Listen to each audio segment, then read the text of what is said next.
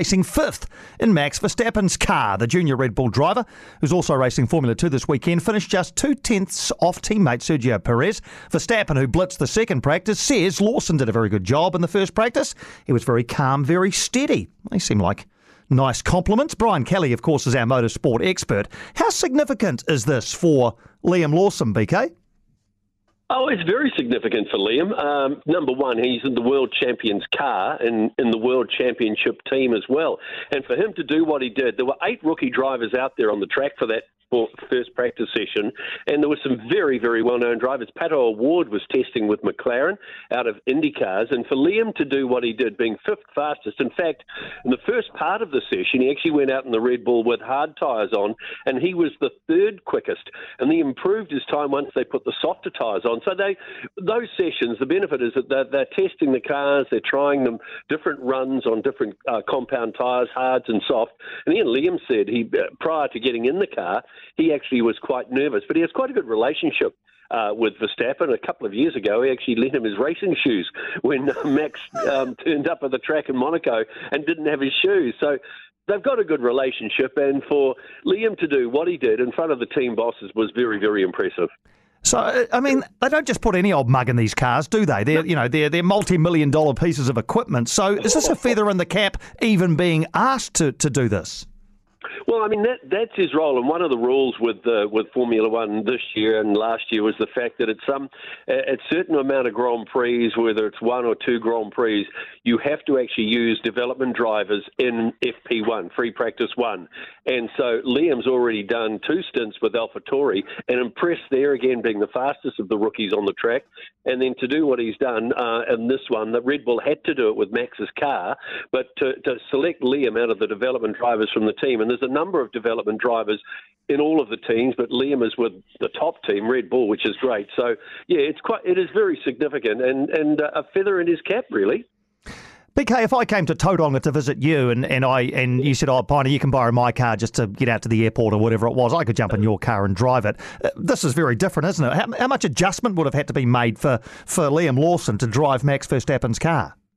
No doubt he would have had I was thinking about that, he would have had his own seat, actually. I mean, he's been fitted for a seat for Red Bull. In fact, at the Goodwood Festival of Speed this year, he drove a Red Bull and he had a seat fitting for it. So he would have had his own seat. They would have put that seat, the team would have put the seat in the car. But apart from that, that's the only thing they would have done. It's a Formula One car. They're all reasonably standard with just little tweaks here and there to make them aerodynamically quick.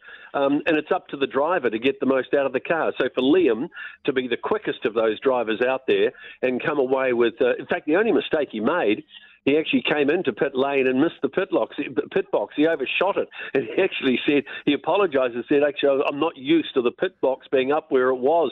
Normally, when he's racing in Formula 2, he's a little way down the track. So that was the only mistake he made. So, just mistake-free, get the car back for Max to drive in the second practice session, which he did successfully, was great. So just crystal ball gaze a bit for us here, BK. What is the path to a Formula One drive for Liam Lawson? Well, he's done all he can this year now to impress the team. I think they would have liked him to have probably had better results in Formula 2, which is his main job. He's had a couple of podiums there.